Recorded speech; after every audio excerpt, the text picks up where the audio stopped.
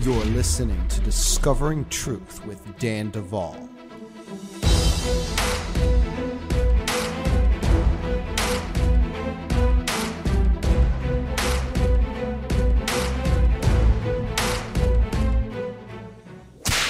Hey friends, Dan Duval here to remind you that danduval.com is the new home of the Discovering Truth with Dan Duval podcast. This podcast is not a production of Bride Ministries, and it is self-supporting, which means that you can go to danduval.com and get really cool merchandise, as well as become a podcast patron, where for as little as $5 a month, you get some nice benefits.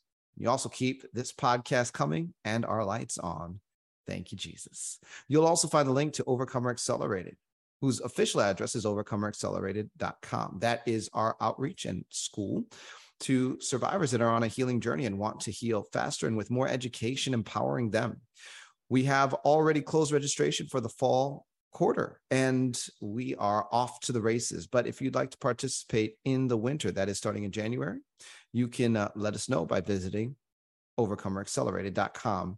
Lastly, Bride Ministries can be found at bridemovement.com, and we just acquired our new ministry campus, praise God. And if you'd like to leave a donation to the ministry in order to support that or anything else that the ministry is doing, you can always do that at bridemovement.com. With that, we're going to get right to this podcast.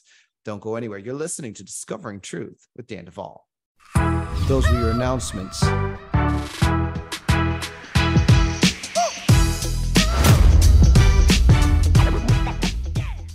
Well, Daniel Duval, welcome to Blurry Creatures. Like we said earlier before the show, before we were rolling, we talk about creatures on our podcast, and you got a long resume. Tell us a little bit about yourself, and then we can kick it off with our quintessential question we ask everybody on the top of the hour.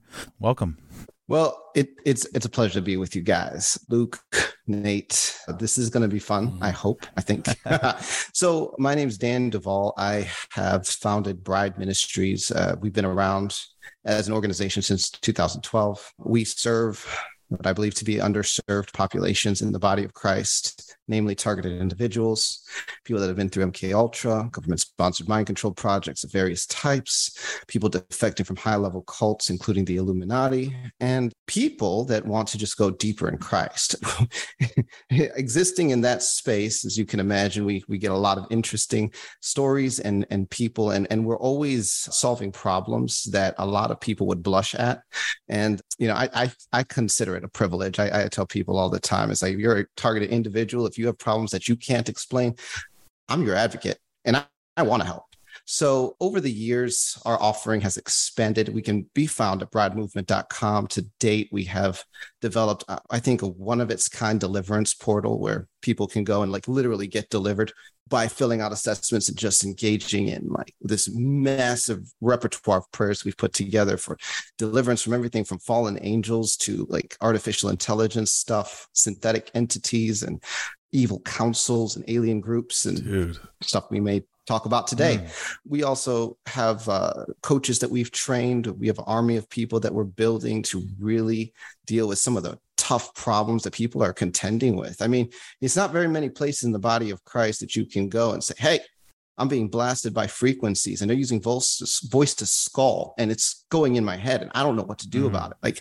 You can't just tell people that, but in our world, you can. And that's probably why I'm here. So, we are here to serve. We're really happy about what's going on at Bride Ministries. I could go on, but we also have the podcast, which sits on danduval.com, and that's Discovering Truth with Dan Duval. So it's really good to be here with you guys. Yeah, dude, I love it. That's an intro. I don't know if I've been so excited about a podcast, 'cause these are things that we wanted to talk about, Dan. Just whether it be MK Ultra stuff, and the Illuminati, but also the SRA things you get into.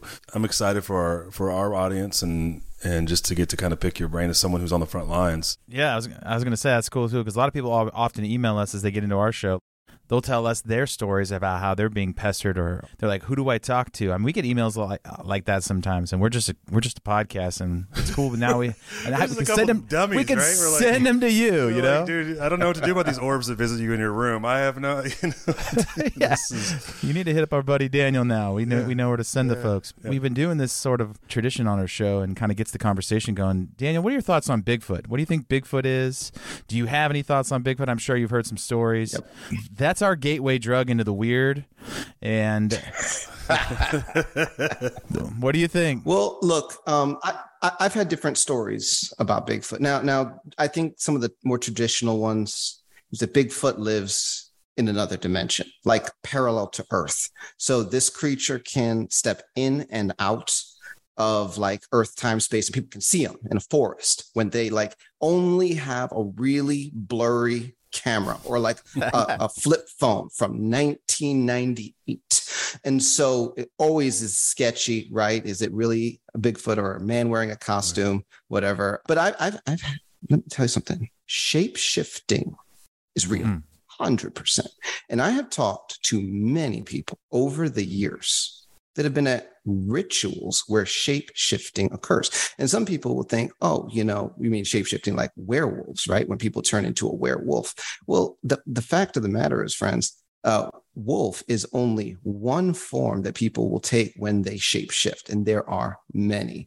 And if you like get into like what they do with the African witch doctors, I mean, we're talking about shape shifting into hippopotamus, we're talking about shape shifting into crocodiles, we're talking about shape shifting even into insects at times. The stories that come out of some of these more bush type witchcraft environments are just off the charts. But you do have the lichen kind of a thing, which happens to be its own bloodline, by the way, as is vampire, which is a different conversation. But when we talk about Bigfoot and rituals, there are reports in my files of people at rituals where Satanists have the correct, I guess, a demonic infestation that allow them to shapeshift into a Bigfoot type form. Wow. Meaning it's actually a person at a ritual that looks like a Bigfoot, and then they shapeshift back. So I think that there are Bigfoots that like these creatures that actually do live in another dimension and can step through. And sometimes these are actually shapeshifter that have just gone really deep into occult arts and sold their soul to the devil, for lack of better terms. So I hit it at multiple angles. Now, the interesting thing about entities, we actually deal with all kinds of entities that do come into this dimension. One of the things that we've learned over the years is that entities often are empowered to come in through portals of different types. And what people don't realize is that the evil ones require energy, and they get that energy from things like injustice, fear, bloodshed, sex, and drugs, people on drugs hurting each other and having sex. And so what happens is when you have people that are able to do rituals, say in the woods and different things, they are with all of the bloody, gory stuff that I don't want to get on all the details on. They are allowing for portals to open. They're actually summoning entities that can materialize into physical forms in the 3D earth, but they live in other dimensions, and they'll be here for a while until the energy from whatever they did in the ritual with the bloodshed and the sex and the incantations and the torture wears off, and then they kind of will drift back into their worlds. So you actually get a lot of sightings around areas where there's a lot of occult activity, because it's the occult activity that's opening the portals, bringing in some of these entities that have temporary existence on Earth plane. I mean, that reminds me of, like, we've done a lot of shows recently about this, a lot of shows about shape shifting, and some people say you have to have you have to have the DNA of whatever animal you want to turn yourself into, and that's kind of how they do it. But also, we were just talked about Mount Shasta and how there was a lot of occult stuff going on around the mountain. But I never thought about it like the energy of the people doing occult practices maybe around that area opens up some sort of doorway on that, because there's so much weird paranormal creature stories coming out of that place in particular. But there are certain places, as our show kind of barrels on, that the hot spots, and it feels weird. And it's interesting you say that, Dan, like when you have an injustice or, you think about hauntings. It's usually like someone has been murdered or committed suicide. You have these blood, which essentially is these blood rituals that happen. And you hear about these sort of places where it feels like there's a door that opens, right? And we talk about skinwalkers. And one of the things that the Navajo talk about is you have to kill someone in your family or someone you love. It's like that's part of the ritual in order to get this demonic power to shapeshift. And I mean, it's disgustingly evil, right? I mean, and on the subject of having the DNA, now that is a big deal. You think like, how do you get werewolf DNA or pig DNA or crocodile DNA in the body or whatever? And so that's a different conversation. But let me just say this: we have found, and I call it iniquity. I call it iniquity because I think this is the conversation that the Bible has on the subject that you're bringing up that the average person wouldn't necessarily connect the dots on. When you read the Bible over and over again, you see this theme happen where you see sin, transgression, and iniquity. And you'll actually find, if you do your deep study, that they're all different words in the Hebrew. Sin, transgression, and iniquity. And iniquity is actually translated from a collection of 9 different Hebrew words. But one of the most common ones is avon or avon. And when you begin to study out iniquity, it really means perversity or perversion. And when you read the Bible and what Jehovah does, it says he visits the iniquity of the fathers upon the children to the 3rd and 4th generation. What that means is he's not actually visiting sin and he's not visiting transgression. He's visiting perversion, iniquity from the fathers to the children to the 3rd and 4th generation. And the interesting thing about this is that when you look at them as different line items, what you realize is that sin really means to miss the mark. It means to make an error or misstep, right? To do something that offends God. But transgression really becomes more like a rebellion in the definition of the word. It's like when you move out of sin and you say, no, I'm going to commit to a sin pattern. So I'm in transgression. Iniquity is perversion. What that means is my sin has become not only a commitment that has put me in rebellion, it's actually become part of who I am. It's become a component of my identity to the point that I've been perverted by it. In fact, it has entered my DNA and changed it. And so in like the MK Ultra projects, one of the things they targeted, if you look at, I'm kind of stringing a bunch of ideas together, but I'm going to come back to the original thought, which was DNA for shape-shifting. That's where I'm coming back to that. In the MK Ultra projects, what they were doing, like the CIA and other groups involved, some of these major politicians, they were like headhunting for targets for their Monarch project under MK Ultra, which was like, presidential models and getting people to be sex slaves. Like they were targeting and farming people that came from generational incest-based families. And one of the reasons why is because it's a lot easier to work with bloodlines that have a lot of iniquity. And of course, the perversion that comes along with incest is heavy duty. These children are often, sodomized, raped, and whatever from early on. So there's a foundation of trauma there. But also one of the things they found is that it only takes like 2 generations, where once you have 2 generations of incest entering in, incest almost becomes natural. It doesn't become contrary to nature. And so it's very easy for a person to slip into that if they come from just 2 generations of it. And so it was very easy to put them into these sex projects, and just the sexuality is just totally twisted and broken, even from the womb, because it's in the DNA. The brokenness around the sexuality is in the DNA. That's iniquity.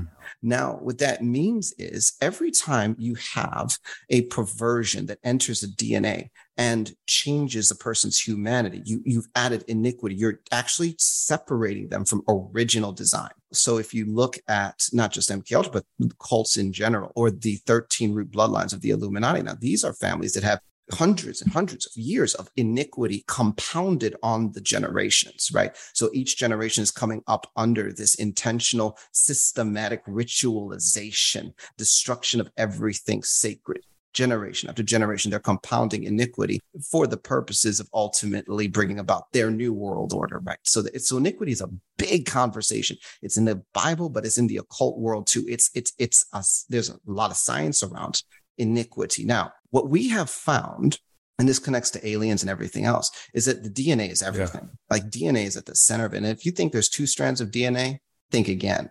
Wrong. It's more complicated than that. But there's 2 physical strands that you can measure. But then there's like these spiritual strands, 3rd strand, 4th strand, 5th strand. We've mapped up to 6 strands in our work. And it's really interesting what gets attached to this stuff. But when you start talking about like shape shifting, right? This is an iniquity that perverts the DNA of an individual, giving them the ability to cooperate with certain abilities that are demonically powered. So the DNA really can contain some of this stuff that allows them to go in different directions. And it is iniquity, which means the whole conversation actually lands smack dab in the middle of a biblical revelation. Now I'm going to take you all a step further, because this is probably a question some of you have been asked, right? I've been abducted by aliens. Can someone please tell me how to make it stop? Now, I've heard some fantasy words, right, with people that have said, well, if I just call on the name of Jesus, it stops. Yeah, the day you did it, it stopped. But then 2 months later, they tried again and it got through. And now you're caught back in the cycle and you're like, gosh, I wish I didn't share that testimony so quick. I just don't know how to make it permanently stop. Because we run into this all the time, because the worlds of programming, right? Deep underground military bases. Because there's reptiles that we have purchased technology from Draco reptilians. That's part of the reason why the world is what it is. I mean, man. Did I go too far? This is great, dude. I'm in you're in the right place. Yeah, I'm in the right place. Yeah, you're in the right place. Yeah, we've talked about all these things that we have. Things I want to go back to when you're done with this, because it's no, but this we're tracking. This is keep going. Now, I told you I'm a plug and play. Like you guys, you plug, now you get to play. But let me just say this, okay? So people, right? So I don't want to leave your audience hanging, right? Because I'm about to drop a key. People are like, how do I get this stuff to stop permanently? Here's the key. One of the reasons why a lot of these alien groups keep getting backdoor access to people is because during abduction experiences or in interactions with past generations, dad, granddad, their harassment, experiments, injections, stuff like that on the craft and in their possession of when they have the people have put iniquity in the bloodline. Literally, they've put their own code in the DNA, not necessarily going to change a person fully so they don't look human anymore. Some people may look a little weird, but it's there. And so people are being born with iniquity in their bloodline that actually connects them to some of these alien groups. And the coding in the DNA is the back door. And so these alien groups, from a legal perspective in the spirit world, are saying, hey, we have legal rights to come after this person because our code is in their DNA. And because they carry iniquity, we can get them. Wow. And so you can call on the name of Jesus and it will stop an event. But it's an application of the finished work of Jesus Christ to undo the iniquity of the DNA that actually stops it dead permanently. We've stopped stuff dead permanently for people, even people defecting from very high level cults. So I know what it takes, and I've seen enough success that we are very confident in the understanding that we have at this point. But yeah, this whole idea of DNA being modified and getting foreign stuff in it is a big part of the conversation. So what are they doing then? Okay, so we know that they're harassing people. We've had many people on our show talk about alien abductions and that they do go after specific family lines, and it happens from mother to child and so on. But what are the aliens doing then? Why are they taking these certain people and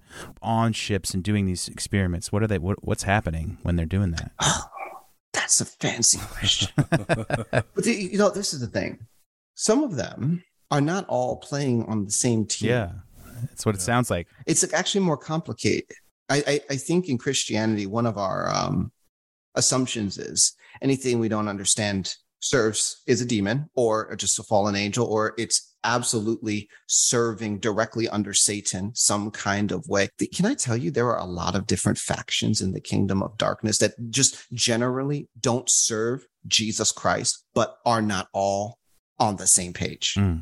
That's surprising. We've heard that. I mean, that's kind of what Tim talks about, Nate, was just that we have this medieval idea of the supernatural, and that it's actually way more complicated. Yeah, let's just assume that each original angel that rebelled had his own massive ego. I mean, think about that. I mean, I just think about my days being in a band, trying to get 5-6 guys to agree on something creatively, or even just dealing with egos amongst each other and having all this conflict. I mean, it has to be extremely complicated. We think about rebellions and just with humans, where the rebellious side will they'll infight. There's infighting, and they're not really all kind of on the same team, following the same. They're all kind of looking out for themselves. It feels like I think that's kind of what you're saying, Dan. Like it's not like everybody's aligned, like taking marching orders from from the Prince of Darkness or whatever. It's a really interesting situation. So, like, even within the bloodlines of the Illuminati, like, they are constantly infighting. Like, people think the Illuminati is just controlling the world and they're just running their plan.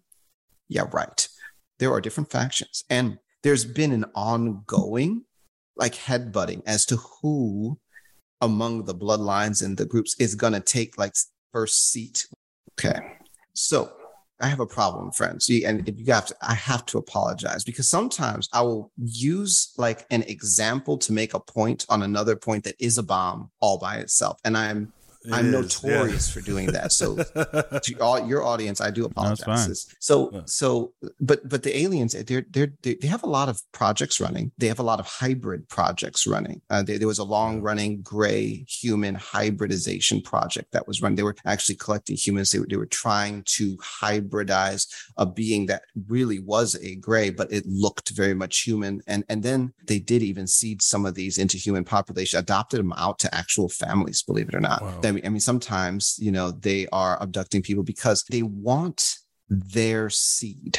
They want the eggs. They want the sperm. Yeah. Also, they are collecting soul fragments. They're like actually farming soul fragments out of human bodies because they use soul fragments for a lot of their technologies, believe it or not. So soul fragments from humans on this earth actually have massive value throughout the, I'll say the multiverse. And I call it the Babylonian soul trade based on Revelation 18, verse 11 through 13. But the idea is that they are taking people, and there's a lot of slavery that's happening. They're pulling people into slave labor, but a lot of that happens through the fragmentation of the soul. And that's another conversation somewhat. So there's a lot of layers.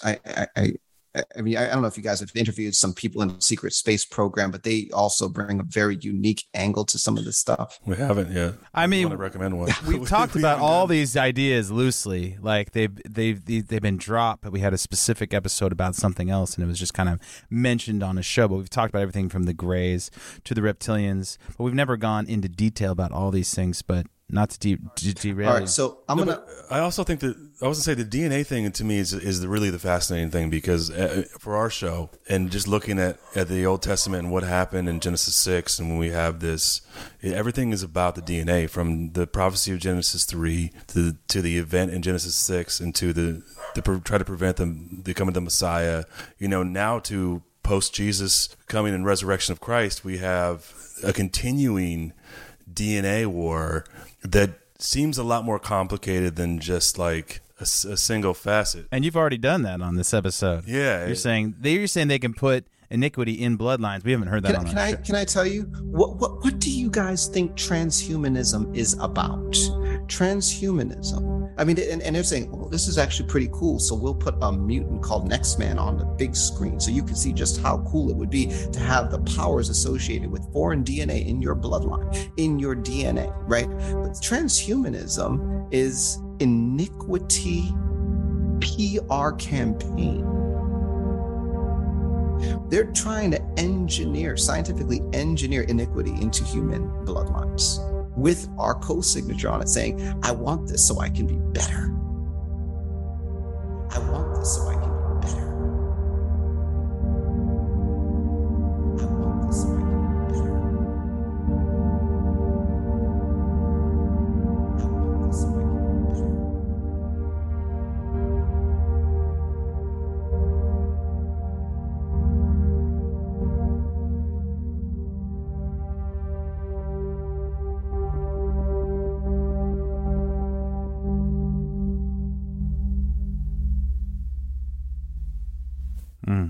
Yeah, we've talked a bit about that, Dan, like the idea that we have a frequent guest on the show, Tim Alberino. He contends that one of the ideas there is that because man's been given dominion through Adam on the earth, the part of the transhumanism push is to remove those things that uniquely make us human out of our DNA so that you can usurp the dominion. The iniquity piece that we haven't talked about. So I think it's fascinating, the idea that the Bible says the sins of the father are passed to the son. And I think when you think about that in just sort of Sunday school terms, it's like, well, yeah, like the dad's an alcoholic, maybe the kid will be. There's those kind of things. But then you realize that, like, man, there's really DNA piece to that where it's passed in the line. And I just never thought about it in those terms, Dan. I just hadn't thought about it in those terms because that makes complete sense. So let me just do this. All right.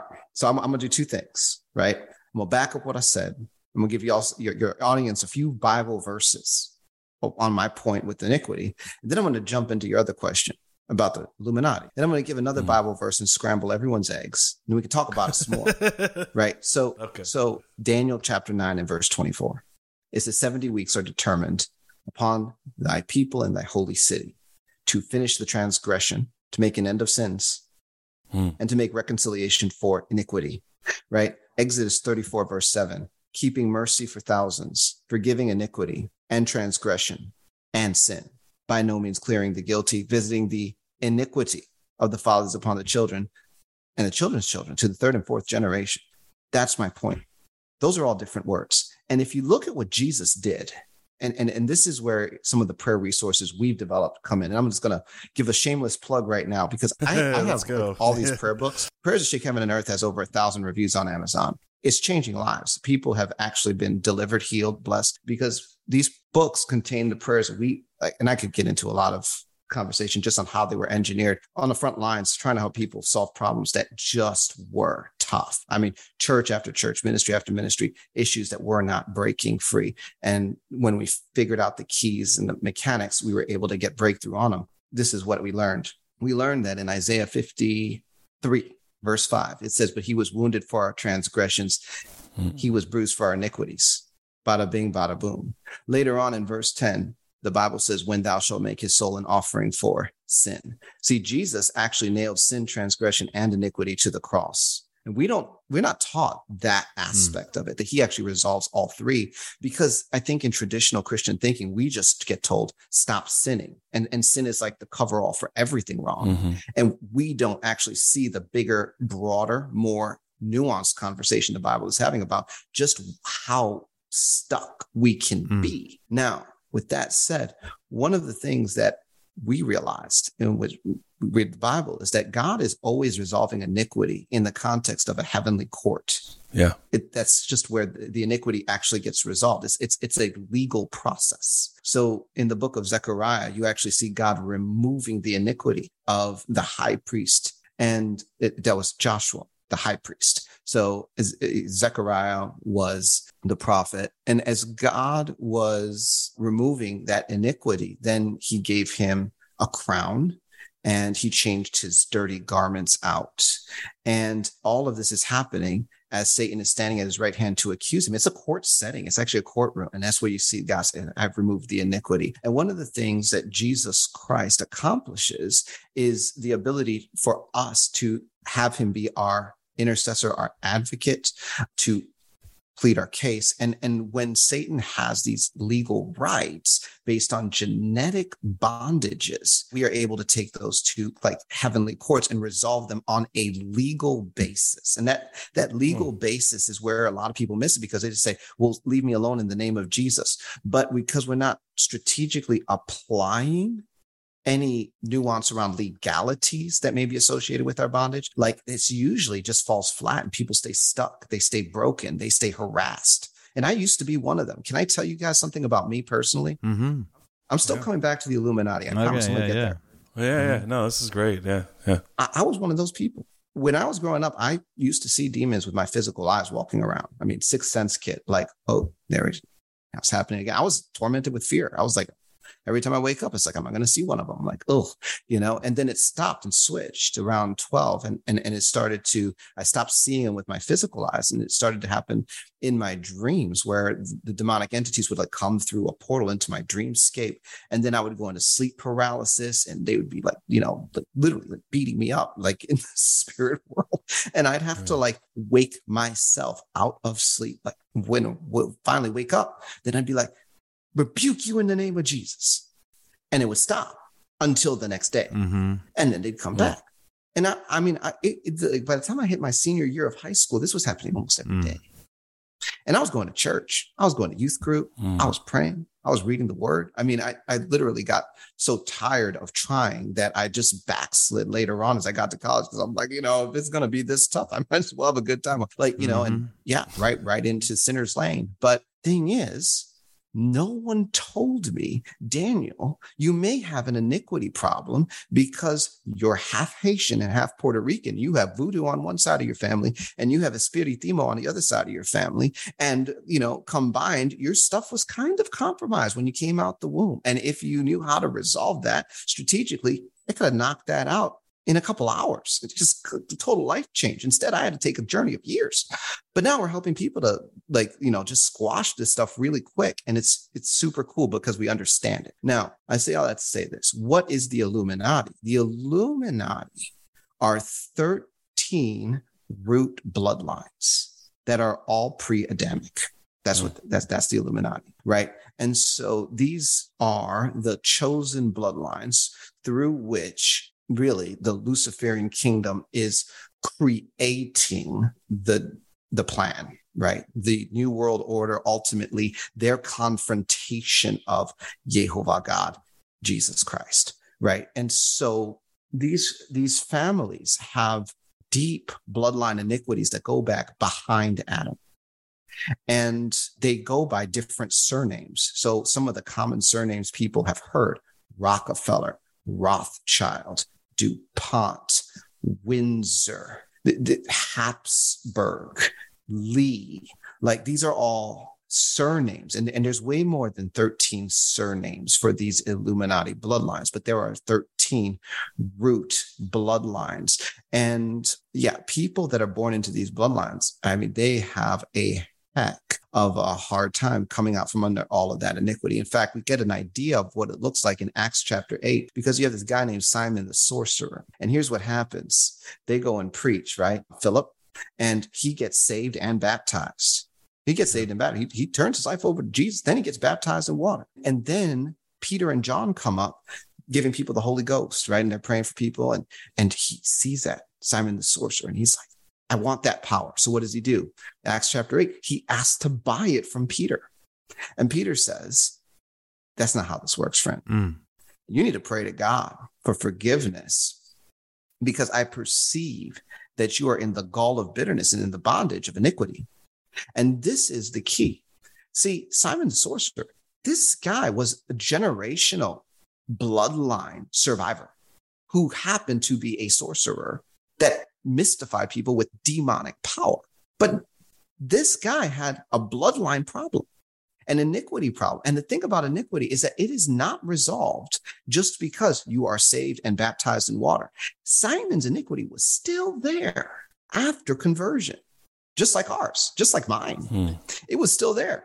I had to resolve it by applying the finished work of Jesus Christ. And so these Illuminati bloodlines, like they just compound this iniquity, compound, the kind of stuff that goes in the DNA of a blue blood like person is quite hectic, right? And I mean, it attaches into all of these different kingdoms, from, the Draco-Reptilian kingdom to the Nordic kingdom to the Anunnaki kingdom, like to the vampire bloodlines and the Lycan blood. Like they have a convergence of all of this stuff. I mean, it's like deep. And therefore, they get hit from every direction because they got like legal access up the wazoo. It's really crazy. So it's like hyper concentrated, is what you're saying. Highly concentrated. All right. So this is going to mess you guys up, right? Because when I say pre-Adamic bloodlines, people freak out and they're like, "Yeah, what? Where is that in the Bible?" So I'm going to give you a passage. Okay, Ezekiel chapter 28. It's not the first time someone said that, though, on our show, so you're good. Okay. I mean, no one's explained it. You know, I honestly, look, all right, I get it. We all have opinions and are entitled to our opinions, but not necessarily to our own facts.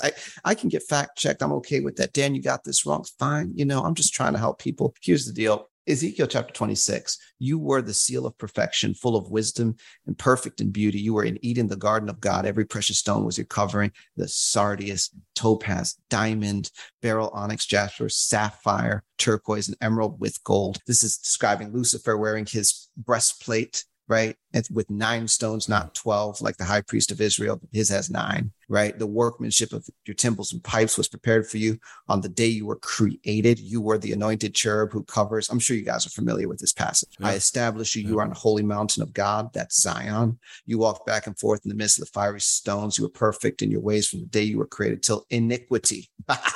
There it is. Iniquity was found in you. So iniquity actually is pre-Adamic, right? We have a source point in Lucifer that is way before he's found in the garden deceiving Adam and Eve. Verse 16, right. By the abundance of your trading, you became filled with violence within and you sinned. Now, this is interesting because not only do you have a pre-Adamic iniquity associated with Lucifer, you have a pre-Adamic trade. Pre-Adamic trade requires multiple parties. And there's a lot of trading because it says abundance, meaning Lucifer's trading with all kinds of people and groups and entities. This is pre-Adamic world stuff. It's right there staring us in the face. Hard to catch, though, because we're not introduced to this in church. And so it's like, you know, it's not in the Sunday school curriculum, unless you're at Bride Ministries Church. We'll yeah. But look, then God says, therefore I cast you out as a profane thing out of the mountain of God. I destroyed you, O covering cherub, from the midst of the fiery stones. But verse 17 is the clincher. This messes everyone up. I think most people just ignore it because they don't know what to do with it. Verse 17, your heart was lifted up because of your beauty. You corrupted your wisdom for the sake of your splendor. I cast you to the ground. I laid you before kings, plural. Now, why would you need kings in a pre-Adamic context? This is before Adam and Eve are in the garden and the serpent is deceiving them. So there's a lot of stuff. Right. Back there, like it's really this incredible, and that is the world from which the Illuminati bloodlines are pulling their iniquity. Like it goes really deep, and it forces us to expand our grid to understand what they're doing, the powers that they're playing with, and why they're driving the world in the direction they're driving. Are these angelic? Are we talking about angelic kings? So we're talking about a hybridized bloodline, then, or are you talking about human? Take your pick, man. I don't know.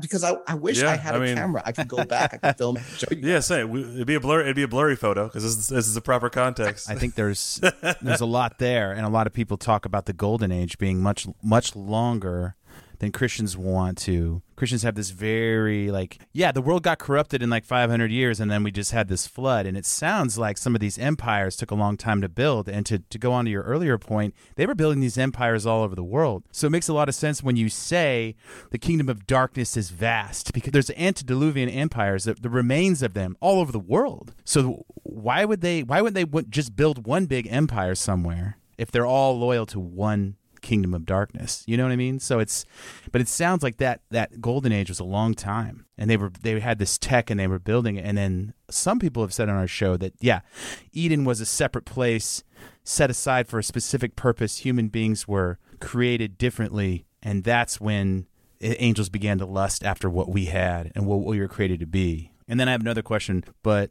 I don't know if there was a question in there, but that's just kind of my understanding of what we heard. I mean, all of that is good stuff. Yeah. How these bloodlines survive the flood, Dan? Oh, Lord have mercy. You're going to get me in trouble. We get a lot of people yelling at us. You were talking about these bloodlines and iniquity, and I think on this show, is this why Christ offers us his blood then? Because it's more than just a symbolic sacrifice. Are we getting the DNA of Christ himself? Of course. That's why we are his body. It is a genetic conversion. The Bible actually says we are baptized with the baptism of regeneration. That's regening. You're going to get me preaching real quick, my friend. Well, I mean, that's what our show, it's all bloodlines, and specifically we talk a lot about the giants and the Nephilim and things like that and how they were hybrids. But this is, can I say something though? Right? I mean, okay, so now we're going to get a little bit preachy. Sorry. No. But this is what's so cool about being a believer in Jesus Christ. You don't just get to not go to hell, right? That's the big kick. The Bible says we bow our knee. I bow my knee to the God of our Lord Jesus Christ, of whom the whole family in heaven and on earth is named. That salvation that we receive in Christ grafts us into the royal house of heaven. Mm-hmm. As bloodline members. Yeah. The royal family. Mm-hmm. Yes. That's a big deal. Yeah. I mean, we just had such a guilt. It's like the way that it was explained to most Christians is a very guilty. You come to Christ in this very guilt-stricken mentality, as opposed to remember who made you, and you get to come back to the family of God. It is a welcome imparting. You're back in the family. You're home. You were lost, and now you're found again. And I think that's that's the moment in every movie everyone stands up and cheers, right? How can we think that the story of ourself is any less great than that? But what about the veil being torn in the temple, though? Is there some symbolic thing there when that happens? Okay, so I don't know which question to answer first, because you guys asked me about flood, and now you asked me about the veil. This is what we do. This is what we do. Hey, we got two different guys here. So we could do this all day. We just love it. Welcome to the circus. Okay, so go wherever you like, Dan. Go wherever you like. Go wherever I like. Wow. Okay. Yeah. So here's the thing. The veil being torn top to bottom is really cool, right? Because look, you want to talk about bringing in entities from other dimensions. You guys ever see in the Bible, I believe it's in Luke chapter 1, where Jesus says, you will see the angels ascending and descending upon the Son of Man. Yep. Like, what Jesus understood was that he was the gate of God. Now, we have ziggurats and temples that they felt were gates of heaven.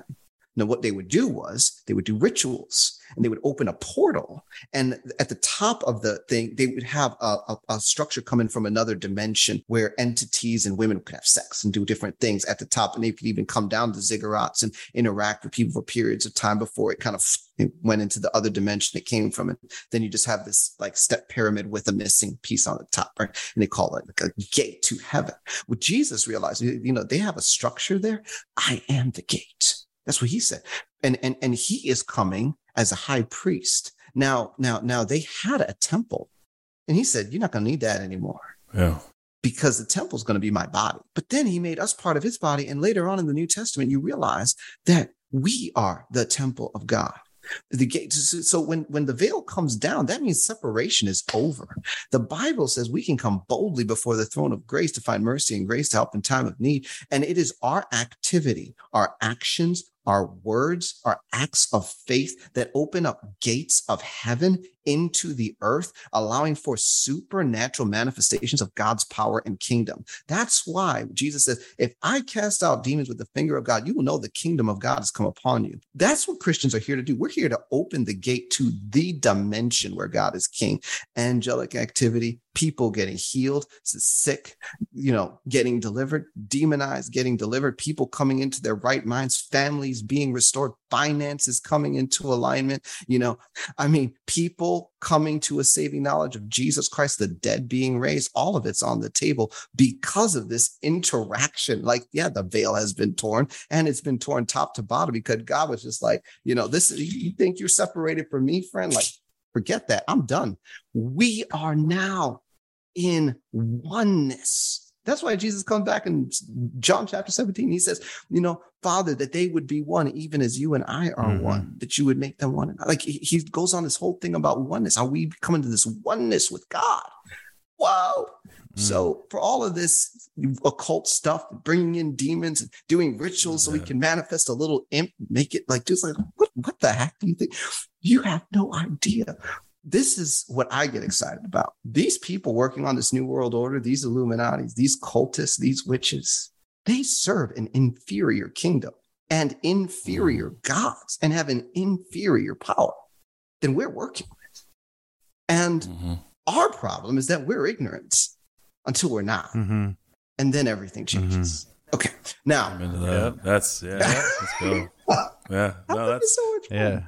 You're right. It's the ignorance of maybe of just the neutering of Christianity, is the idea that we, like, the Holy Spirit that lives in us is the Most High God, the most powerful, and yet we would look at some of these other things like they are powerful. Well, it makes so much sense, right? The best way to operate against the best team is to make them think they're not any good, right? It's a brilliant strategy. So many Christians are just asleep to how much power they have and that they're in the family of God. And so let me give you an example. I'm going to come back. I have to talk about the flood. So let's go. Here we go. Look, one of my clients, right? So defecting out of the Illuminati, targeted individual. We're in a prayer session, and they're flying a black helicopter over his house, right? So. Right. So the helicopter's coming, right? They're going to start blasting him with some frequencies because that's what they do. And he's like, yeah, the black helicopter's outside of the house. So it was like, time to pray against the helicopter. In the name of Jesus. And so I started praying against the helicopter. He actually watched an orb of light come around the helicopter, like with the physical eyes. And you know what the helicopter did? It hightailed and left. Now, this guy was on the other side of the world. There's no distance in prayer. God is a big God. Like we could literally talk for weeks on testimonies because I get to see my seat the coolest things. I mean, stuff that it takes almost a week just to teach the foundation to understand the size and scope of the breakthroughs that we get to watch God do. It's so cool. But coming back to the flood, right? You ask, what the heck? How did they escape? And you know, it's actually multifaceted. It's not so straightforward. So one of the things that we ran into when I'm working with people that come out of these occult and bloodlines, they're often connected to libraries and records of knowledge. It will exist in the spirit world or their actual subconscious. They'll actually have books and libraries of ancient data stored. And so if you become like a master deprogrammer, you can access these records. And so we've stumbled across all kinds of wild knowledge. You couldn't look it up. You couldn't find it, but it's actual history. And because we make it actionable intelligence, and there's usually a deliverance that processes through on the back of that knowledge, that's the confirmation that some of this stuff is actually true. Well, here's the thing, and this has come up with more than one person. Some of these groups, when the flood began to happen, actually went underground. They actually carved out and burrowed tunnels and sealed them off and survived the flood in like underground caverns and cities. Now, when I first came across that bit, I was personally very skeptical. I was like, But let me tell you something. Study out underground caverns and cities for just a few weeks and start putting some of the puzzle pieces together, and you're going to run into some very unique conclusions, period. And whether you believe this or not, you know, that's up to every individual person. But it seems like that was part of the strategy. The other strategy was just going off planet, because one of the things that the Bible says, and it says very explicitly, everything that was on the surface of the earth died. It doesn't say anything about anything that went deep under the surface of the earth in Genesis. And it also doesn't say anything about those that opened up stargates and portals or just used naturally occurring portals in the earth and crossed over into other realms, dimensions, and planets and continued civilizations there. And that's like we've hypothesized a lot of those ideas on the show. And, you know, you start a show like this, you don't believe in any of that stuff at first. And then you start hearing more and more and more and more. And you're like, okay, yeah, they could have stepped through some sort of. I mean, we were talking about that this week, about this episode we just released this week, talking about how the Amalekites, specifically why even the animals were to be exterminated because they were so much shape-shifting was going on in those. And I don't know how you read the Old Testament without some of this knowledge. And it's so sad that people do try to read the Old Testament and they have no training on how to make sense of it. And then they make God the enemy. Well, God's the enemy because why would he command these people to do these things? And it's crazy to me. But yeah, we interview people talking about stargates and, you know, portals, and some of them go from point A to point B on Earth, and then some of them go from supposedly here to another world or another dimension, another place. So they could have stepped through and stepped back It's crazy because some people come up with some wild theories like, oh, well, the bloodline survived through the wife of Ham and then it went down. I'm like, I don't know. I don't think so. I mean, I personally don't. I think, and then there's multiple incursions. What were they doing in Sodom and Gomorrah and places like that? How come are they tinkering with the bloodline and the DNA again and what's going on? So it doesn't seem too far-fetched to me that they could come back. A lot of people get hung up on that, though. I think it's like, man, just think of what you already have to believe to get there. So them coming back, it's not that hard, right? Right. I mean, we already have a crazy story. Angels and humans mating, and then these kings and Nephilim and demigods. I mean, come on. I mean, they could just, why couldn't they go through some Stargate and come back? Why is that so hard for people? It's not, I guess it is, though. Not for me, though. And that's why you're doing this podcast, friend. Yeah. Yeah, you're right. Here we are, full circle, Dan. Full circle. Same thing happens with Bigfoot. People say, oh, it's just an animal. And then you listen to 1,000 stories and you're like, it's not. There's something else going on here. And then it's like, it's performing magic, basically. So you expand your ideas. Some people just can't. Everything's just this natural explanation. They can't move beyond that. So what kind of magic is he doing? He's doing like card tricks, or he's just the best is when you just see you hear stories of just Bigfoot's feet running. That's all they see is just the feet and no body. It's like Fred Flintstone. I actually did an interview. Okay, so I interviewed one of my clients, and that particular interview we called "You Won't Believe What She Survived from the Freemasons," or something along those lines. And so she talked about a particular event where, she had ticked these people off. She was under mind control. And so that she was trafficked to a ritual site in a cave.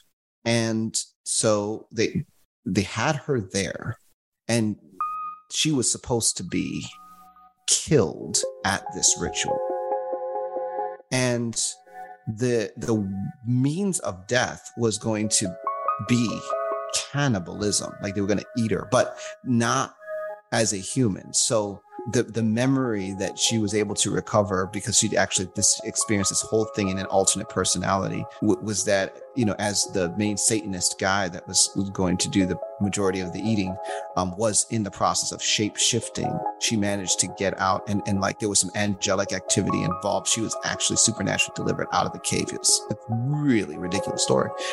But he was shape shifting into a Bigfoot form because he was going to eat her alive in that form.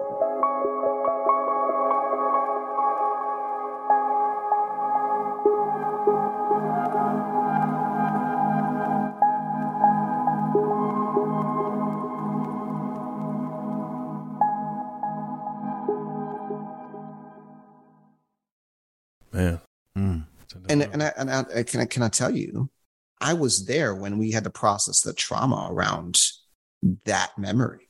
She wasn't making that up. Yeah. That's real. That's really scary. Like, that's really scary stuff. I mean, it's one thing to talk about it. It's another thing to actually be there. Yeah. And think, well, I could literally die right now. So yeah, I mean, yeah.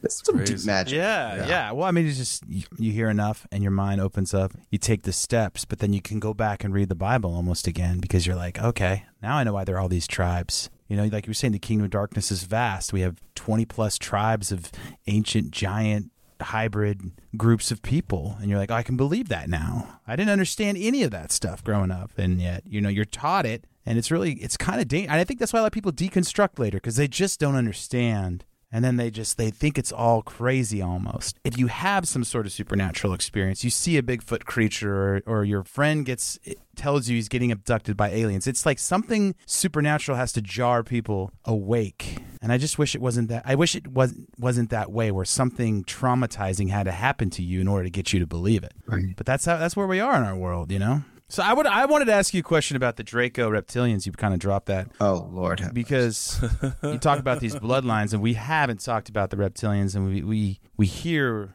we get sent a lot of weird stuff. And it's hard for like curating a show like this because you get hundreds of links with people like their eyes turn reptile and they go back, and you're like, I can't tell if is that real? Just spoofed that, yeah. Is it fake? And you deal with people who actually tell you this stuff on a daily basis, so. That's where you're getting your information. I've actually seen partial shape-shifting with my physical eyes. I haven't watched a person completely shapeshift all the way, but I've definitely worked with people that had shapeshifting abilities. And here's the thing, right? So much of what happens in the kingdom of darkness is veiled, right? They love doing things where the right hand doesn't know what the left hand is doing. So they lean heavily into dissociation. So some of the most powerful dissociated people are sitting in the front row of your local church, totally Christianized in their, like, I would call it a presenting personality. And they have a whole lot of fragmented soul parts that are high-powered witches, mothers of darkness, crones. I mean, just all kinds of different offices in their cult, like, members of different councils, even off-planet councils, where their parts are trained to ride the light and travel, different pathways and in the spirit with different vehicles, even to sit on alien councils and, galactic federation stuff. And it's, the person literally has no idea. All they know is that they love Jesus. They sit in the front row of the pew, and every time they go to worship God, it's dry, and they don't know why they can't connect. Like, that's where so many people start their journey. So I say that to say so much of what happens in the dark world, it happens with people that have no idea they're even involved. So like with the shape-shifting stuff, I remember one lady early on, we started pulling memories back in our work, and she couldn't figure out why she had all these memories of being a man and people in her life that she knew. But in these memories, she's like, a man. But she was shape shifting into the physical form of one of her male alternate personalities. This is Illuminati stuff. This is like, in these deep cult families, weird stuff does happen. And so when we hit that revelation, and it's like, no, that was you, but you were shapeshifting. It was a very, very hard pill to swallow. Yeah. And obviously the skeptics listening to the show, I mean, when you do what you do, you probably learn more and more as you go. Obviously there's no manual for this because, like you said, the darkness is keeping a lot of this under lock and key. And Christians are the most skeptical to a lot of these things. I mean, we bring on a few people that say they see angels and demons, and it ruffles more feathers than anything else we talk about. Why is that? No way. Yeah. Yeah. Is that well, yeah, true? because we have this. We had a seer on who has a ministry, sees angels and demons, and it broke people's brains. And just because he described weird stuff, like angels were hanging out and wanted to try his yogurt or something, and people or like came and like was talking to him when he was pooping. I'm not kidding. And it was like this is, but people just couldn't. Okay. They couldn't put their. It just broke. It broke people's paradigms. Yeah. They could talk about Bigfoot all day, but an angel showing up talking about yogurt, too much. Yeah. I have so many stories. I have so many stories. Yeah, I love it. I mean, if you guys want to, but now I'm like, well, maybe we don't want to break anyone else's brain. Like, we could just maybe go back to Bigfoot, because we could talk about. I think for our listeners' sake, and maybe to fill you in, every once in a while we do a show like this, and it's like a mega connector from like the last 30 episodes we've done. Oh. And I feel like you're one of those people. You're plugging all these loose ideas kind of into one episode, and so that's why we're kind of a shotgun, approach to you, because it's like we've heard a lot of random stuff, and no one really has a lot of information on it. But you seem to have so much more information on it, so it's good because it connects a lot of things that we've personally been wondering. But it sounds like it makes us look like we have ADD, and we're just like, well, what about that? How do you feel about this? Exactly. Hey, all right, yeah. Because we're just trying to figure it out. We're a journey podcast. We're just on the journey, trying to figure out what the heck's going on, and no question is too weird. So. Well, look. What about the reptiles? The thing, reptiles, right? Dan. We got to get back to the reptiles. Get back to the reptile. That's where we were. That's where we were on the reptiles. Well, finish your thought. Finish your thought about angels and demons, and then we'll go to the reptiles. So many thoughts. Oh, wait, first of all, let's ground this out. Yeah. Okay. The Bible says, "And his angels shall bear you up in their hands, lest you dash your foot upon a stone." Psalm 91. I mean, that literally declares there will be angelic activity around the lives of God's children. Isn't that what Satan quotes to Jesus in the temptation of Christ? Throw yourself off here, because that's the same verse, is it not? Am I like? Yeah, but yeah, okay. No, because that's what it's literally no. Because we've talked about this too on the show, like the idea that they didn't know if they could kill him. And so there's this whole back and forth where it feels like Satan's trying to feel out Jesus to see if he can be killed, right? And they ended up making the mistake of Jesus had to die. They didn't know. I mean, the doctor doesn't know this. But I think that's what he's saying. Like, doesn't the word say that the angels will lift your feet up and so that you don't touch a stone? That's the same. So I mean, Jesus is like, yeah, that's not how this works, right? So we don't run around jumping off cliffs saying, "Angels catch me," but there's angelic activity, and that's the thing. Like in the book of Hebrews, it says, "Are not all his angels but ministering spirits, those which are, inheriting salvation?" It's kind of plain as day. There's going to be angelic activity. The thing is, a lot of it happens on the other side of the veil. Like, so we have 3D world, right? You have 3D sight, 3D smell, 3D taste, right? I mean, most of us can't eat bread of life with our physical mouth, right? We go and we eat bread of life by hearing the word of God taught. That's you see, so there's like spiritual food and then there's physical food, like the hamburger that you physically eat. So for most people, they're not going to see angelic activity with their physical eyes unless there's a special occasion. I actually did see an angel with my physical eyes one time in my life. I mean, literally, when I was maybe 5 or 6, like I was young, and it was at the church that my parents took us to. And at that time, I was just kind of like, it was after service. I was just wandering around the building as a kid, and I just opened up a closet. It's such a random thing. I don't even know why this happened, but I opened up a closet, and when I opened it up, I see this being physically with my eyes. It's just standing there, but I can't see its feet. It's wearing a white gown, no wings, and it was just like there. It had his finger. It's like, don't go in here or whatever. And I was like, yes, sir. Like I didn't know what else to do. I was just like, oh my gosh. So I just closed the closet and I went over to mom. I was like, I saw an angel. This was actually during the time in my life where I was seeing the demons and being harassed. So it was, if anything, this was like a sign to me personally, like there's another side to the spirit world that's not evil and scary. So that really was helpful to me. But that is in my life the only time I ever actually physically with my eyes saw an angel.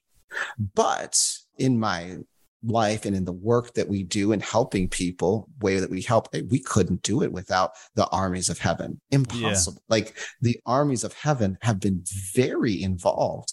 And so, let me give you an example.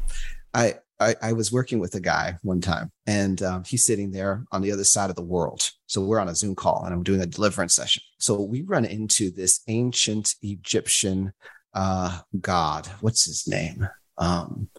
His name escapes me at the moment. Oh, Horus. Yeah. God underworld, right? I think so. This jerk, right? So Horus, this guy's arrogant to no end. So a lot of these entities know me because we've had encounters from different people in different areas of the world over the years, those face to face. But anyway, so this guy comes up in the physical body and the face changes, the mannerisms change. And I mean, this guy who he speaks English. Okay. The guy speaks English, but what starts coming out of that mouth is ancient Egyptian. So I'm sitting there and Horus comes up and starts cursing me in ancient Egyptian. I had to have the angels shut him up and restrain him as we're dealing with this stuff. And like as we're, directing traffic in the spirit, so to speak, like I get to watch like physically eventually the mouth stops moving and the body gets restrained physically. Like you could see spiritual beings are causing the physical body in this deliverance encounter to be impaled from movement. And it's like, yeah, we're working with angels. Like they're serving Jesus just like I am. I mean, I see it with my own eyes all the time. I mean, this is one example. On another occasion, I had someone just like decide to start banging their head on the desk, and I just like had the angels make them stop, and they just like grabbed them and. Wow. It's yeah. I mean, if you were to watch it, you would be like, Like, what's happening? It's like watching Exorcist. What? Yeah. But that's when you begin to realize, like, no, God's kingdom, he's not lying. God does not lie. His word is true. Mm-hmm. So yeah, we get to see this. Angels are at work all the time. And I mean, I think it's the depth and the strangeness, right? Like on the top of the hour, you were saying how it's the kingdom of darkness is vast. And I think people have a very, very simplistic view of this. There's God, there's Jesus, some angels hanging out, and then we're the bulk of the story. But when you start talking about do a show like this, you hear there's insectolins, there's gray aliens, there's Bigfoot, there's Dogman, there's werewolves, there's all these creatures, and then you haven't even and that's just physical stuff that on this earth that we don't. And then you have these realms and stargates, and people, it makes them afraid, and because they don't know, they don't know what they believe, they don't know how to make sense of it. And I think that's where the fear comes when you hear a story of like someone saying, "Well, I see these things," and it's not what they've read, and they have no context for it, so they freak out. Well, that can't be true because it doesn't say it in the Bible. But I'm like, the Bible doesn't give us a lot of stuff that we think it should, but it just doesn't. It gives us what we need, but doesn't give us everything. Or if it does, we just can't read it. We can't. No, it gives us all we need. It just isn't it's not a science book or an encyclopedia. It never was meant to be. It's a story of God's pursuit of humanity. And so that's why it's like there's a lot of things that fit in this that just aren't explicitly talked about. Nate, what we kind of do, and I think in this show is, and Dan, you're like on a whole nother level of doing this, but just to provide context for the scripture, right? Like understanding that there was so much more going on. Like I think we like to put a little fence or a little circle around our faith and say everything can fit really nicely in here. And it does. And I want it to, and I don't want it to anything to come outside this box because that's scary, right? And I think a lot of people live like that. Once you open that, whether it's your choice or not, like I'm sure a lot of your patients and clients, Dan, like they don't choose that, but their paradigm is wrenched open, and they have to try to deal with it, right? And here's the thing: I find myself in a unique situation because I just get to play the role of advocate, right? My job is to be the one that takes all the arrows and darts. I mean, for you guys can totally pawn this off as we just had this crazy guy on one time. We don't agree with anything he says. Like, but we don't even know why he had. But look, this will go out. Someone will hear it. But at the end of the day, I'm here to validate, right, at my own expense, which that's fine because Jesus paid anyway. Right? So yeah, and yes, sir. And this is the thing. Like, no one says, "Wow, I most people don't." It's like, I really want to have interactions with shape-shifting reptiles. Like it just starts happening to them. Mm-hmm. And then they're looking for answers. I mean, I talked to one lady because she was married to one of these guys and he was into the BDSM and he was so abusive. They say that some people have said, you can't get raped if you're married, like anything that happens. No, you can. And this guy was totally abusive. Right. And there were times during that in there where he would partially shapeshift, like the reptilian eyes would come out. Can you imagine?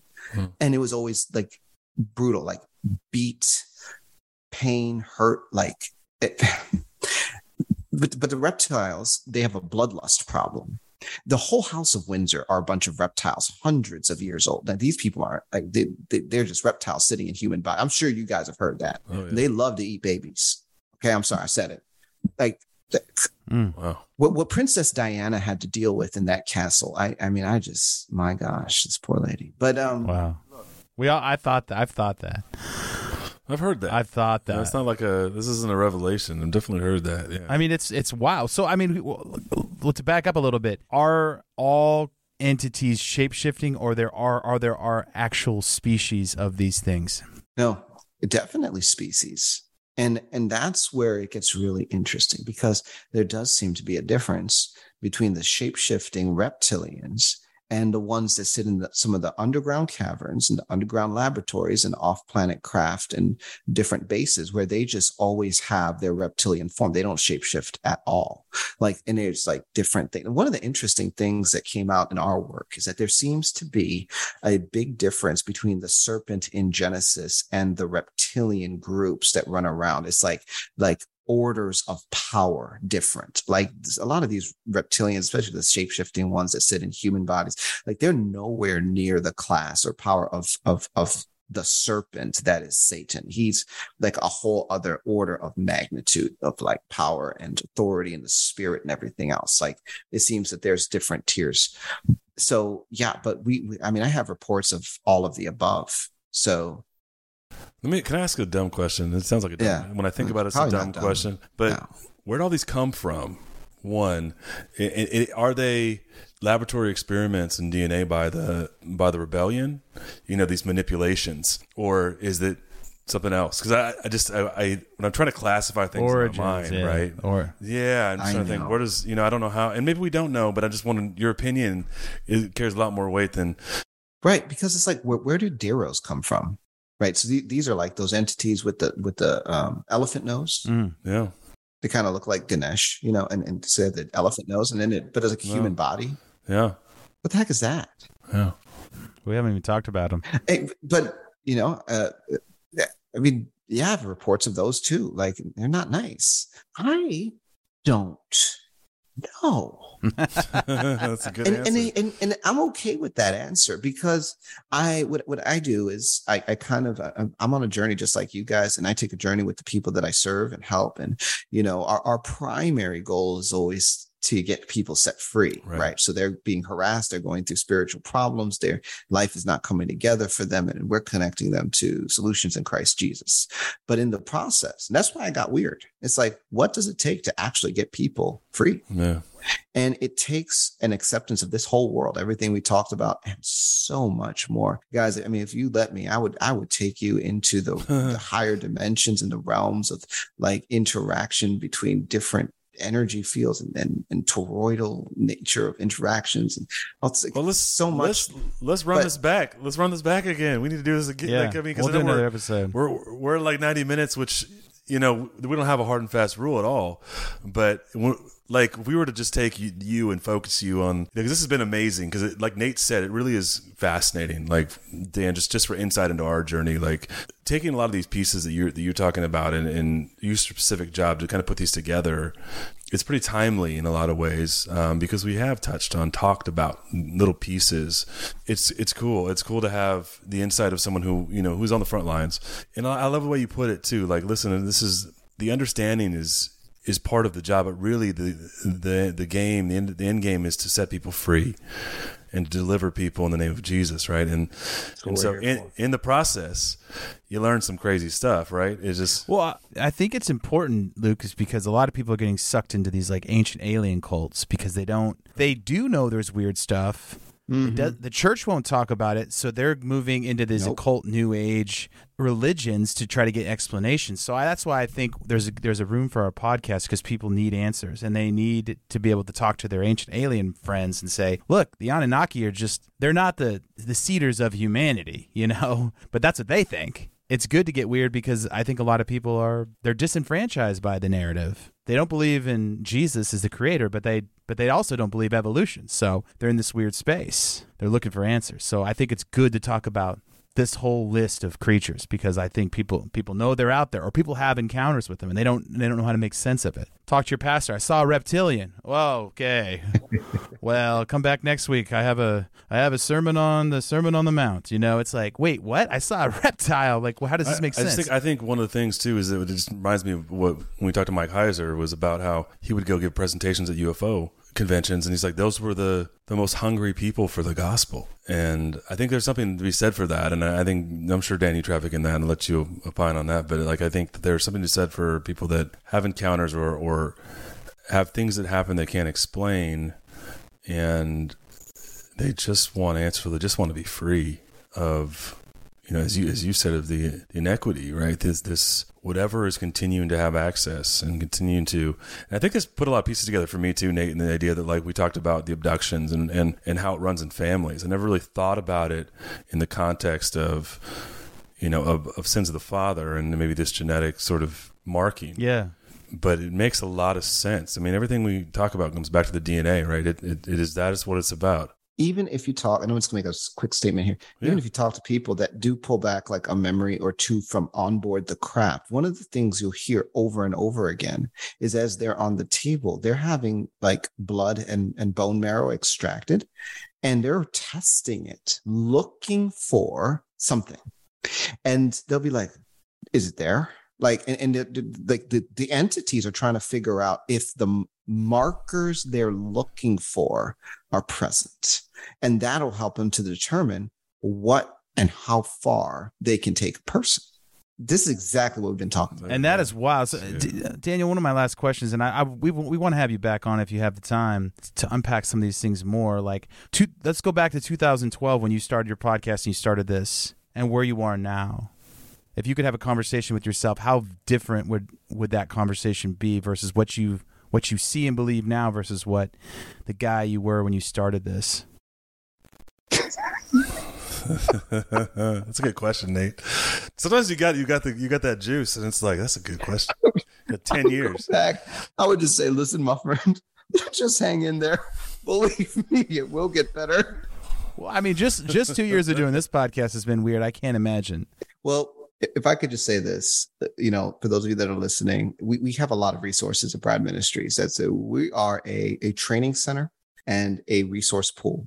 We have free prayers. We have a deliverance portal at deliverance.bridemovement.com. If you've been having lots of spiritual problems, we want to connect you with freedom. We have books that basically have the free prayers on the website in easy to access bindings. We have tons of teaching. And we also have coaches that I've trained personally. I've trained now nearly 40 people.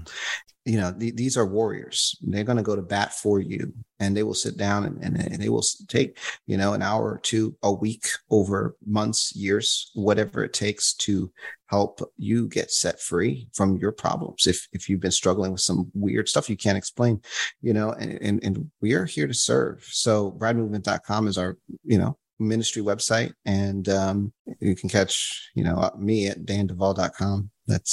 Listeners, if you're struggling with anything, go check it out. And Daniel, thanks for coming on our show. It makes me just want to keep asking questions. I want to know what the weirdest thing is that you've experienced so far. The one thing that's just like you scratch your head at, or when you're with your buddies and you're off, and someone asks you like, and you're just raw and real. The one thing that makes you scratch your head the most.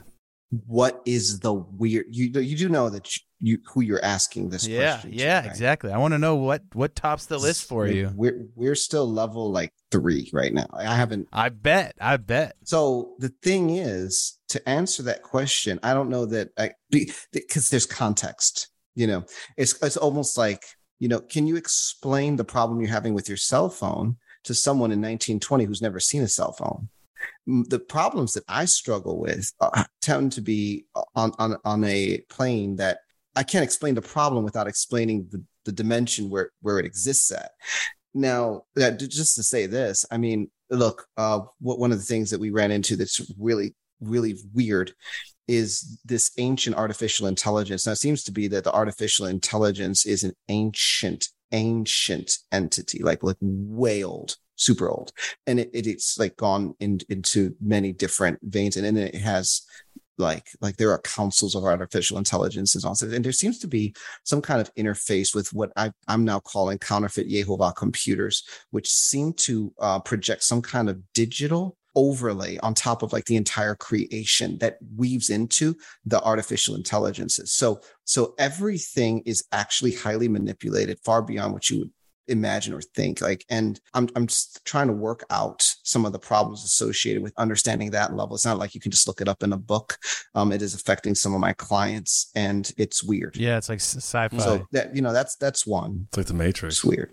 Yeah, it's like it sounds like the Matrix. It's sci-fi stuff. Man, Dan, there's so much, man. I just feel like we could. I mean, you were saying you could fill years with this stuff, and I believe it. Like anything, everywhere from the frequencies to to these different energy levels, and to what's going on with these creature factions and the dumbs, or what, even just to talk about MK Ultra and what's happening, and what the what people that are experiencing deliverance from that and what, what's going on in those programs is still, we know are still happening.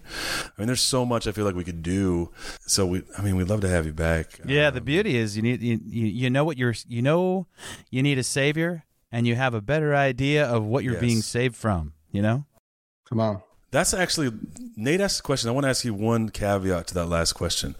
Is it in the process of these 10 years or so, Dan, like what would you say you've learned about the most about, or what has been the most significant thing you've learned about God, about the personage of God?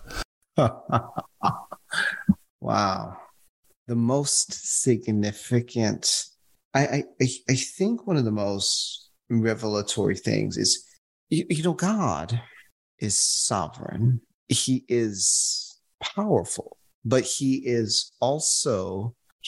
governs his own activities by his own rules. He never breaks his own rules, meaning he is always perfectly righteous, and therefore he is perfectly just. And one of the things that I have learned is that God doesn't break his own rules just to make us feel better in a moment, which explains a whole lot of why suffering is permitted, because there is this like free will thing. And in that, I never realized just how large the plan of God is, because of free will, every possibility that is future pre-exists the actual event a decision is made. And there are many alternative pasts that result from unfulfilled possible futures, meaning that the entire realm of possibilities that God is calculating for in his plan is fantastically incalculable. And in that, there is a certainty of his victory with flawed individuals like you and I. And that level of ability and integrity and love is mind-bending. Dude, amen to that. Good answer. Dude, it's like it hurts your brain to even think about. Good answer. Yeah. That was kind of what we talked to Dr. Michael Heiser on our episode about. It's like there's this ultimate chess game, right? Yeah. And God lets us move the pieces, but he's going to win. And it's a strange dance. He needs us to make moves, but ultimately he's going to win the game. It's amazing. It's wild. Yeah, you said it a little more eloquent than I did, but yeah, you did. Sure. I loved it. I love it. Yeah, it's strange and it's vast and it's weird, and that's why we call it Blurry Creatures, because it's just the more you get into it, you think it comes into focus, and it just gets. And like you were saying at the end there, it sounds like there's these sci-fi realities, this ancient tech, and a lot of Christians have a hard time with the technology that comes from these other realms. These UFOs, even we get little glimpses of their technology, and it's vast. These craft that they're flying in, this isn't just smoke and mirrors, guys. And a lot of Christians just slap demons on it. It's like, wait, no, it is beyond that, and that's hard. It's hard for me. Where are they coming from? Why are they here? What are they doing? Yeah, I mean, people. Yeah, you're right, Nate. People will just slap it. It's the UFO deception. It's a deception, right? Yeah. Like somehow all this stuff is smoke and mirrors, but it's like, man, that's pretty limiting, to the vastness of realms. I mean, I talk about this all the time on our show, but like to be so myopic to think that like everything fits in a box is almost more absurd than believing that there's a lot of things we can't explain going on, but we can get better answers in the context of Jesus Christ and the biblical worldview, and that's what we're trying to do. So, Dan, thanks for better answers. Yeah. This has been, I know. It's like I keep asking him. It's like I want to know if I think just to end this thing is like, are the people you're interviewing, are they telling you these entities are going to start manifesting more and showcasing? Is there a moment when we all see each other again? Because it sounds like we used to see each other. We don't right now, but it feels like more and more stuff's manifesting. Is there some sort of, are we getting closer to the veil disappears? Well, yes. I mean, yeah. Look, you guys are going to pull me into a whole other story set. I'm going to be up for another 15 minutes. But, short answer is yes. I mean, the veil is thinning. Disclosure will happen. I mean, these guys are disclosing themselves practically. Yeah. There are certain agreements that are coming to term. They're going to expire and stuff's going to then change. There are a lot of earth changes that are coming. And at the center of it, Jesus Christ is doing something really extraordinary. And so, yeah, I mean, it's a very exciting time to be alive. That. What a time to be We'll have to do another one and get highly specific and try not to be so ADD. But like I said earlier, we hear so many people drop things. It's always good to have somebody have more context because you hear it directly from people, sometimes directly from the entities themselves talking to you in crazy languages, and I can only imagine. All of that. I couldn't do it. I couldn't do your job, so it's just so dark. But someone's got to do it, and I appreciate you for taking that on. Because not only do you believe, but then you have to it's like the level of which you have to believe to help people. There's so many skeptics, even in the Christian fence. It's so hard. But sometimes Christians are the most skeptical. It's weird. Well, it's amazing that you have to. I find myself constantly having to give people permission to believe their own story. Mm-hmm. Because it happened, and they say, "I can't believe this happened." I call it the false reality overlay, which is responsible for a whole lot of deception. I mean, because the deception is that it's a UFO conspiracy theory and abductions are not real. And if you think that's happening to you, you're crazy. That is actually the deception. The actual reality, the truth is that all of this stuff is real. Grays are running around. Military is working with them. Military is working with these reptilians. Like, there are real portals that are being opened up in rituals. There are naturally occurring portals in the earth. There are portals between planets. There's a whole lot of stuff going on off planet. There are councils. There are cosmic councils. There are earthbound councils. There are councils of 13. There is a conspiracy to take over the governments of the earth, to install a new world order, to establish Antichrist. Also, that's the truth. That's the world we live in. And the false reality overlay is that if you think that, you are having a few screws. It's this complete opposite. Oh, is that the artificial intelligence you were talking about? We haven't got. No, I'm not even on. That's a whole other. Nate, you keep. Well, because it's like people believe this lie so deeply. It's almost like they're under a spell. I feel like people are under a spell. People haven't woken up to just what's going on right now. Politically, I'm just like, if you haven't woken up yet, what's going to wake you up? It feels like people are under a spell. It's crazy. So anyway, it's the illusion of safety, right? That's what people, they aspire to that. It's the. So, the funny thing is I'm actually trying to give you guys the space to close the podcast. I stopped my mouth from moving. Like, hey, it's like now we're like on round 4. It's like closed and never closed. This is what I try to do with Nate all the time. I'm at fault there, but no, Dan Duval, great to have you. We would. If you hated this, you won't come back. But if you enjoyed this all, we'd love to have you back at some point to unwrap some more things. We work that out. That sounds great. We want to get on your calendar again. Okay. But we appreciate your time and your work, and we encourage our listeners to go check out what Dan's doing. Your books, Bride podcasts, Ministries, and you can find his books on Amazon. You can check out all of his content at the Bride Ministries website. Yeah, man. Just thanks for being a voice, man, and thanks for being on the front lines in this whole thing, because there's it's a heck of a calling, and you're answering it, man. So we just want to encourage you in the work you're doing, man, because there's the currency of heaven is people. Amen. People are what matters to Jesus and to God, and them being the same person, but yes, that's what matters to God. And we sound a little less weird now, so we love it. Yeah, man, I love talking to fellow blurries. It's we're all in this, and we're all confused, and we're all trying to make sense of it. And I'm just glad that it's good to have a good conversation and not feel like you're crazy. Because that's all. I believe all this stuff, and sometimes I don't know. I don't know exactly how I have the. It's just you hear enough stories and you know something's there. You don't know exactly what it is, but you don't think it's a conspiracy theory, and it's good to hear you put some words to it. So thank you. Yeah, thanks, Dan. You're welcome.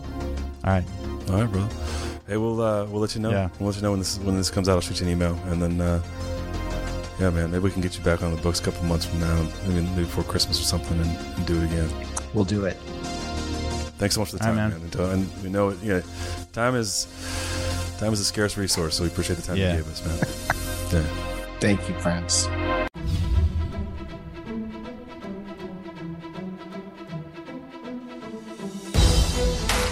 You've been listening to Discovering Truth with Dan Duval. Visit me at danduval.com, where you will discover merch, books, and the opportunity to engage in our private social network. Join the tribe by subscribing to our email list and supporting this podcast.